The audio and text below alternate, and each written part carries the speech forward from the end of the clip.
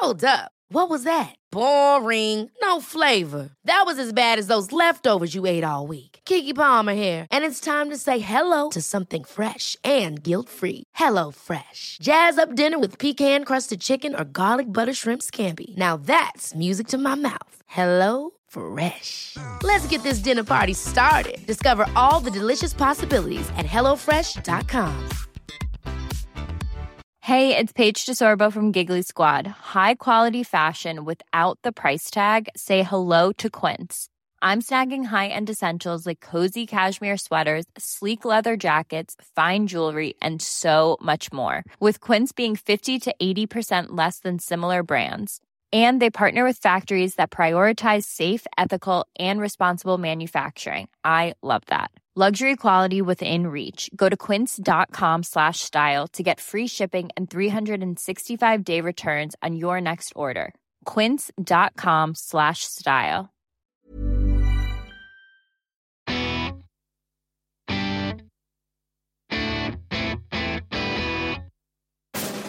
Hello, welcome to part 2. We are discussing fear with Gizzy Erskine and Fat Tony. With fear, I think I meant more the education. So I was brought up by my dad, and we weren't poor. We did not go without. My dad was a skilled manual labourer. Yes, we lived in a council house, but we bought it, thanks to Margaret Thatcher. And my dad dug a swimming pool in the back garden with a JCB. You know, we had a conservatory. But I was still brought up to think, life's shit, it'll be shit, and you'll probably finish it with nothing. That's the mantra. Life's shit, it'll be shit, you'll finish it with nothing. Because we're scum, so we go back to scum. That he didn't use those words, but that's what was put into me. Regardless of this is why I think class is so complicated, because it ain't really about wedge. You look at me, I'm fucking absolutely like doing so well at stand-up, but I still feel like I'm more comfortable in Weatherspoons than the Chiswick Arms. Yeah, I agree with you. I struggle with that whole thing. I come from a council estate in Battersea, and you know we always lived in the council houses, and my dad was a plumber. I was horrified when my mum got a job at Buckingham Palace because I thought people were going to think we were posh. My mum worked as a cleaner there for years and years and years. And every time she said to someone, I work at Buckingham Palace, I was like, don't, they're going to think we're rich. They're going to think we're rich. You know, sometimes I find myself doing these jobs with society people, royals, for instance. That's a real struggle for me because I always think I don't belong there. I don't deserve, they're judging me. I will always go to that point of they're judging me. Instead of me, it's actually really me judging them. Do you get what I'm saying to you? So it's the inverted snobbery thing. Totally, I'm doing their thinking for them.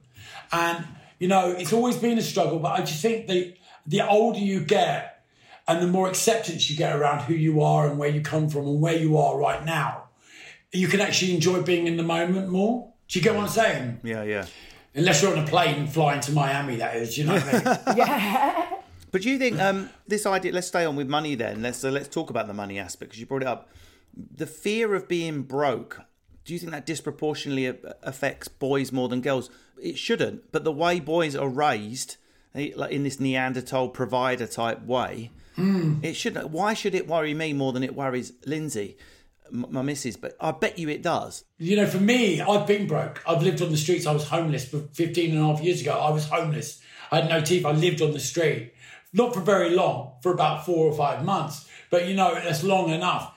And, you know, my biggest fear is actually going backwards into that area. So I am really bad with money. I will go and spend hideous amounts of money on clothes every week, and I will justify it. But then when it comes to paying an electricity bill or something like that, I'm horrified by it. Do you know what I mean? Like, oh my God, £280? Do you know what I mean? It's like mental. Versace suit, but you can't afford to switch the light on and look at it. Exactly. Do you go? I get that for nothing. I get Versace for nothing, so it's fine. But you know, it's just it's that thinking, and it's one of my biggest fears of actually being broke. Yeah. Being broke. Do you get what I mean? It's a terrible one because I've been there. Yeah, I feel exactly the same as you. Like I've really hustled. Everything in my life has been a hustle, and it's just 100%. The idea of constantly not being on that energy level of like constantly, even if I've got. It's stable. It's still like almost like the biggest addiction of my life is the hustle because I'm so terrified of not having money again. It's of course, and we all are. But why do you? I know it sounds so sexist, but we've got to go there. why does this affect men more? It should. I don't agree. I see. I don't think it does actually. Like, Okay, good. But I don't know if this is like a new, again, modernist version of a female. But I'm going to say most of the women that I know and I sort of hang out with are, at the very least, fully equal with their partners, if not on a bigger hustle. I mean, I've looked after every single one of my boyfriends my whole entire life. The hustle, yes, but that's different to the fear of not being equal in your strength with your hustle. Well, I'm sure, surely if there was, I've never noticed the fear in the same way that I have with my female friends. But can I just say something? It's different for gay and straight men are totally different because gay men aren't providers. They've got nothing to provide for. They don't have 6 kids. They don't have, they don't have to be the only one that works with that old school mentality of the man has to provide.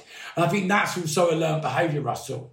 When we brought up, my dad was the provider in our house. My mum had a little side hustle at Buckingham Palace, but my dad was the main provider. My dad was always in charge of the TV remote. Yeah. My dad was always in charge of paying bills. Do you get what I'm saying to you? So we learn that behaviour growing up. Exactly. That's our learned behaviour. How does that work in a relationship with 2 guys then? Is it? Well, 9 out of 10 gays would rather buy Balenciaga trainers than they would pay their bills these days. I feel like it's Balenciaga's new advertising campaign.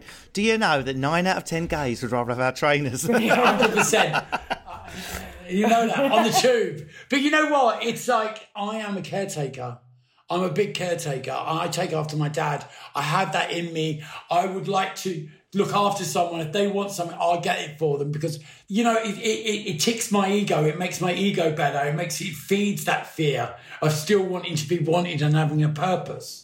And I think that happens for a lot of gay men. I wonder because in my instance, my father wasn't around. So I was brought up by a mum who was a single parent. She had 3 kids, 3 girls, and she showed me the hustle. So it was like she was the breadwinner. She was the one who had to go out and do this to keep us, going. So, Gizzy, I think I finally got a less ham-fisted way of verbalising what I'm trying to say to you. So I'm married to one of the fucking biggest hustlers on the... Lindsay's got 3 businesses on the go at the moment. She's like, how can we make money? How can I win? A lot of my female friends are like that, and a lot of enlightened relationships, most relationships are like that.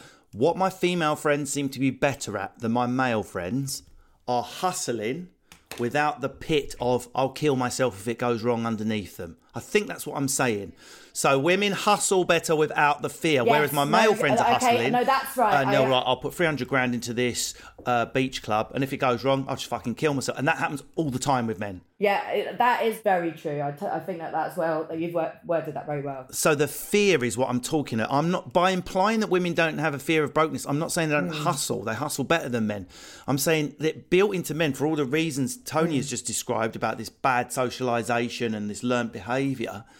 We're hustling without a safety net. Lindsay's safety net is, if it goes wrong, we'll find a way. We'll find a solution. It's never as bad as you think. I can sort it out. Yeah, we'll find a way. That's so true. I think a lot of men are peddling without a safety net and they don't realise until it's too late.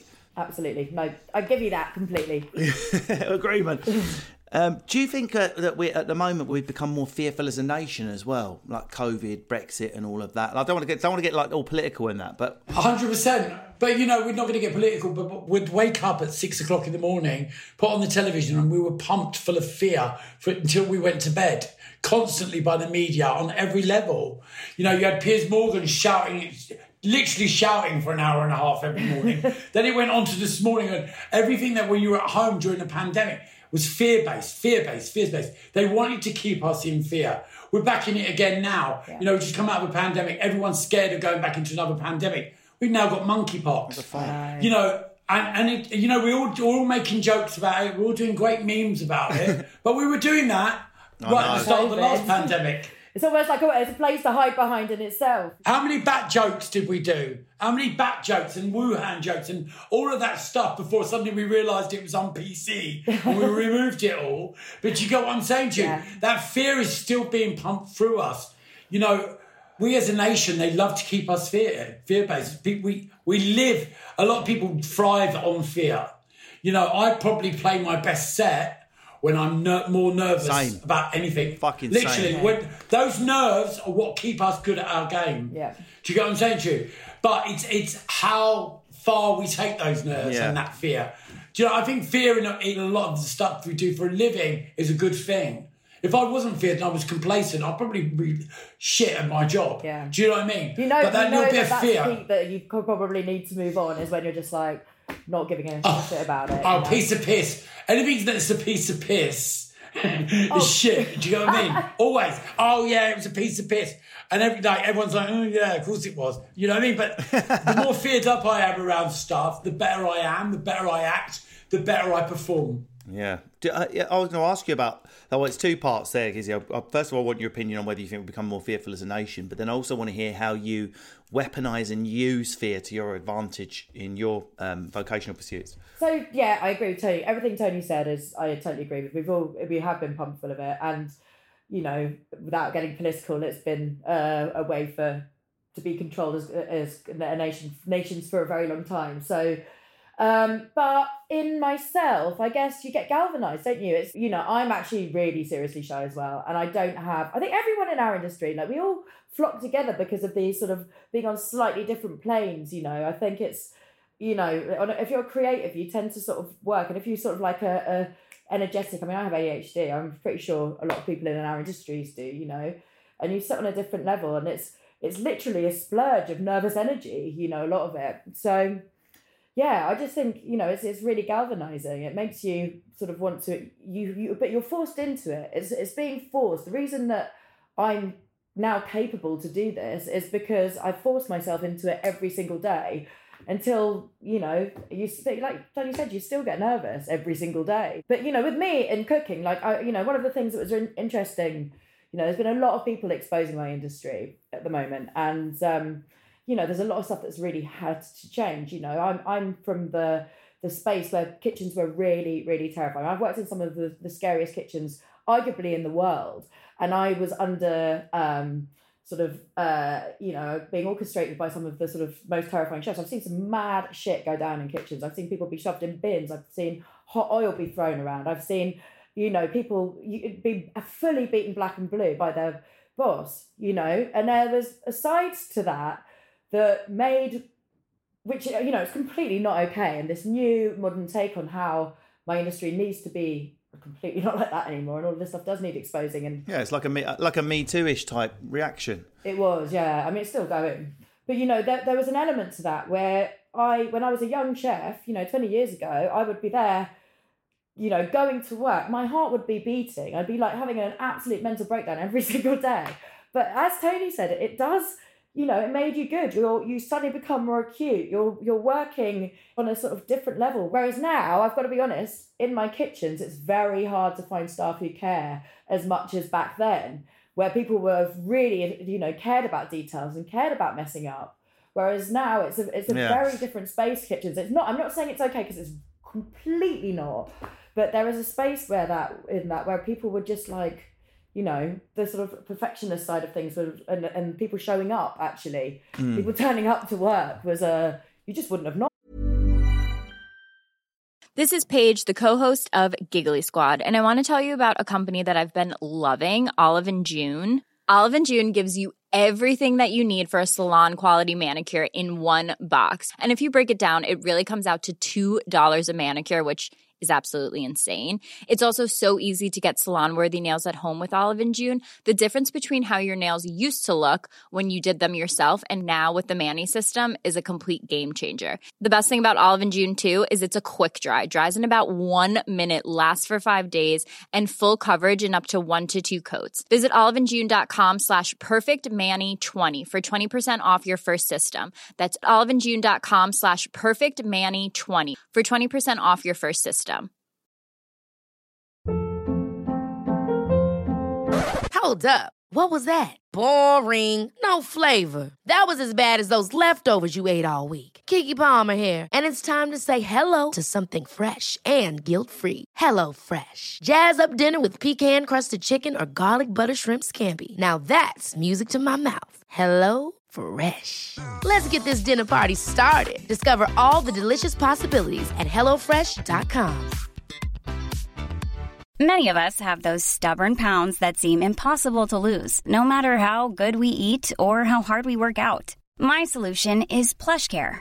PlushCare is a leading telehealth provider with doctors who are there for you day and night to partner with you in your weight loss journey. They can prescribe FDA-approved weight loss medications like Wegovy and Zepbound for those who qualify.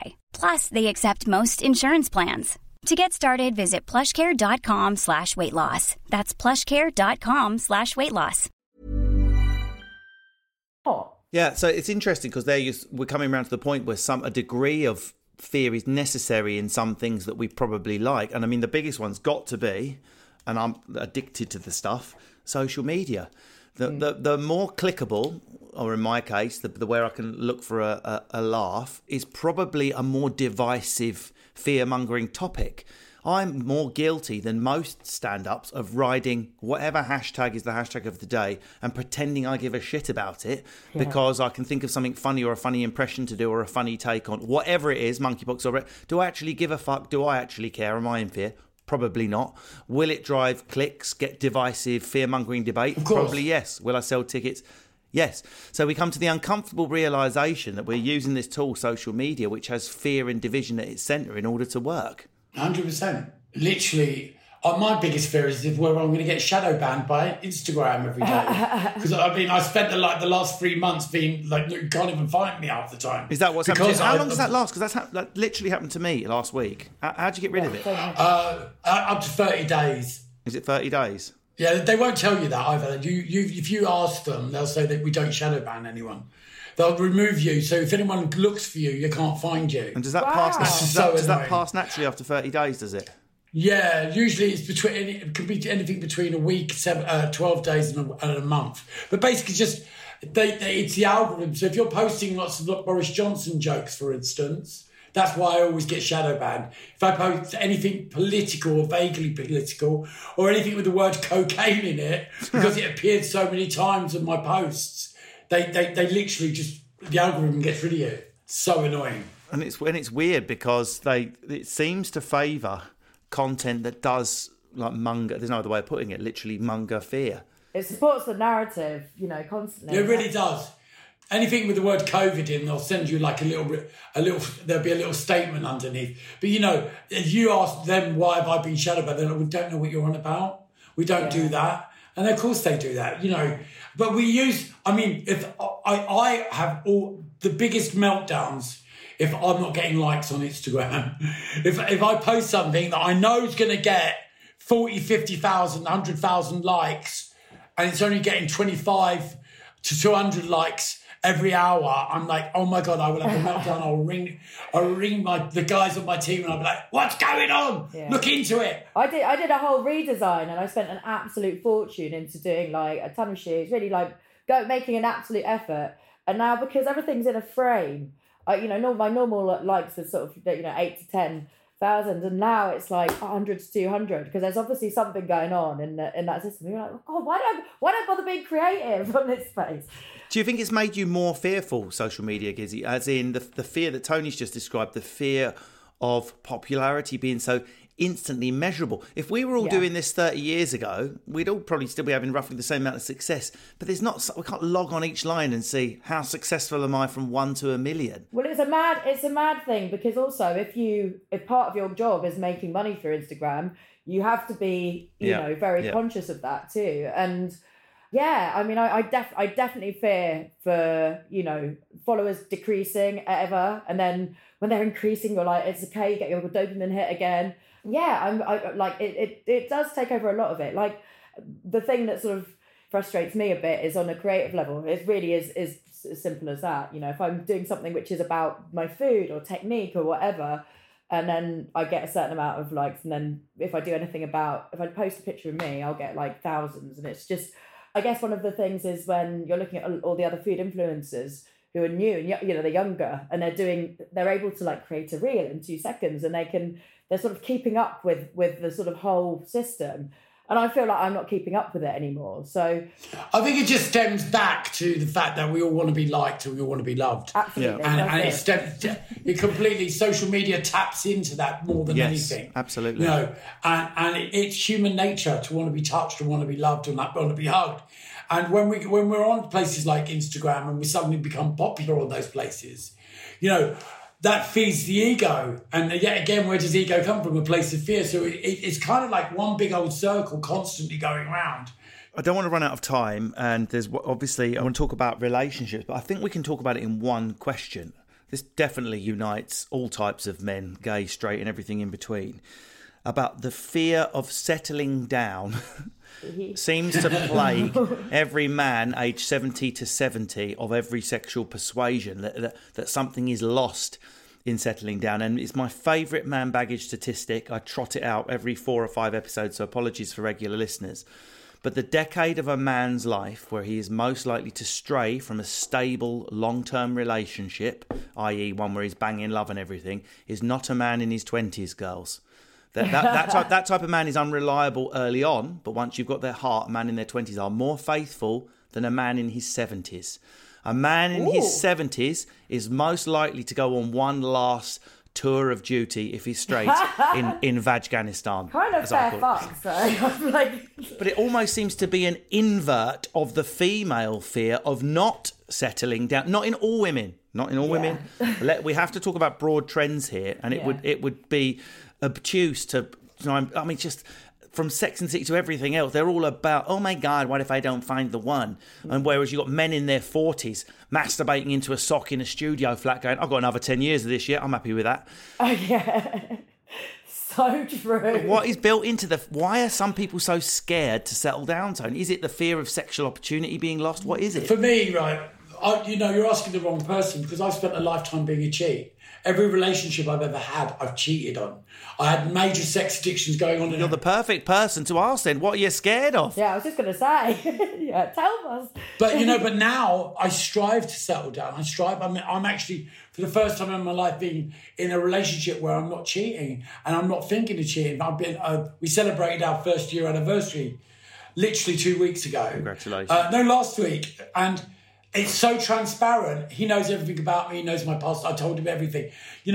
I long to be with one person. I long to feel that love and that connection, because I've never had it. I've been in love with so many people in my life, but they've never been enough. And, I've allowed addiction to make me stray every direction apart from the one that I need to be going in. Yeah. And it's always happened, and I've always allowed it. And it always happens the first month into a relationship. The first 3 weeks, 4 weeks, oh my God, this is the one. He's the one, definitely the one. And then I'll get home, the thought will come on me, and I'm on an app, or I go and meet someone, and I'm off and running. And then what happens is that takes over.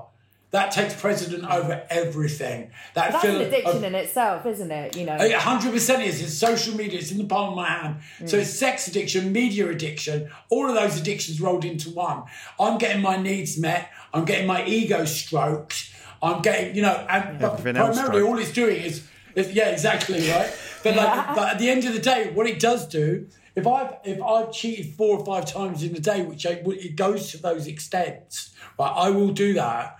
5 different guys in a day when I'm in that place, right?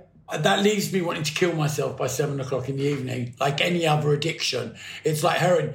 So for the last year, I've actually not been in that place for the first time in my life. That's amazing to hear. And I am so content with being with one person and wanting to settle down. About to go and buy another house, move into a house with him, and all of this stuff that I want to do. You know what I mean? I keep forgetting that he's like 30. You know what I mean? It's like he's 29 actually, and I'm like, let's settle down, let's get kids, and he's like, I don't want kids, and I'm like, let's get another dog. All of that stuff. Don't get addicted to dogs, Tony. Your final addiction. We found him buried under 14 chihuahuas and a Labrador. he OD'd on Labradoodles and choked on fur. The choked on a fur ball. I realise I'm not suggesting you are this way, but it's undeniable. Most of the females I know get to their mid-30s and this fear. And being totally honest, from a straight male point of view, not me, but the men that I've known and have known in my life, the fear from men of settling down is quite a basic fear of, I want to shag loads of birds and won't be able to. I could intellectualise it more. I could pretend. No, you don't have to. I'm there. When a female like yourself who is empowered to not settle down, is it the same thing? You just want to be shopping at the Dick Tree forever, or is it a different thing going on? No, because I'm an absolute loser. My personal thing is like I'm the least promiscuous person in the world, but I've got my other addiction, shall we say.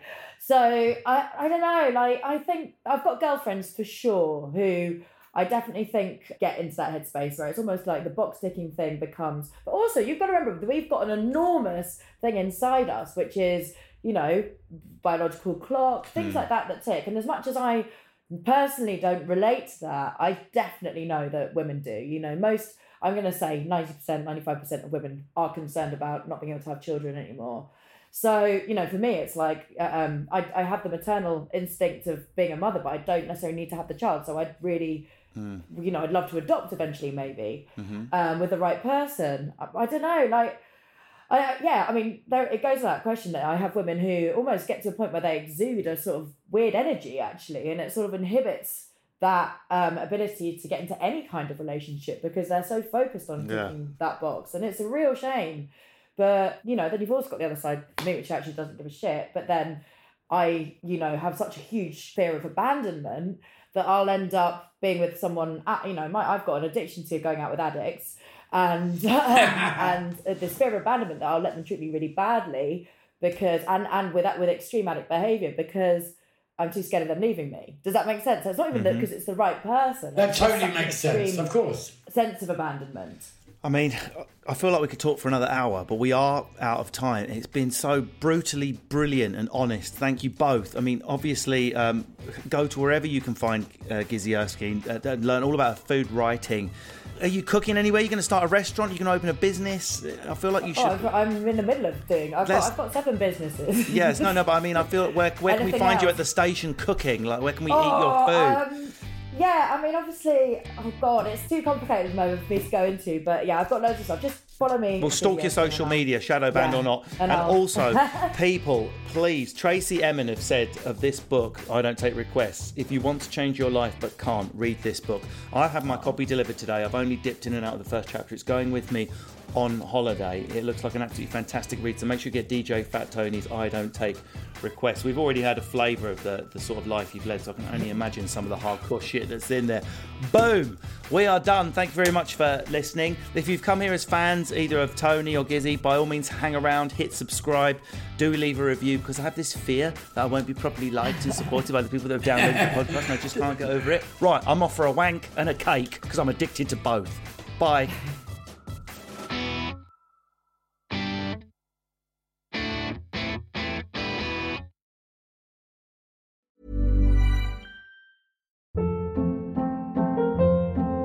Hold up. What was that? Boring. No flavor. That was as bad as those leftovers you ate all week. Keke Palmer here, and it's time to say hello to something fresh and guilt-free. Hello Fresh. Jazz up dinner with pecan-crusted chicken or garlic butter shrimp scampi. Now that's music to my mouth. Hello Fresh. Let's get this dinner party started. Discover all the delicious possibilities at HelloFresh.com.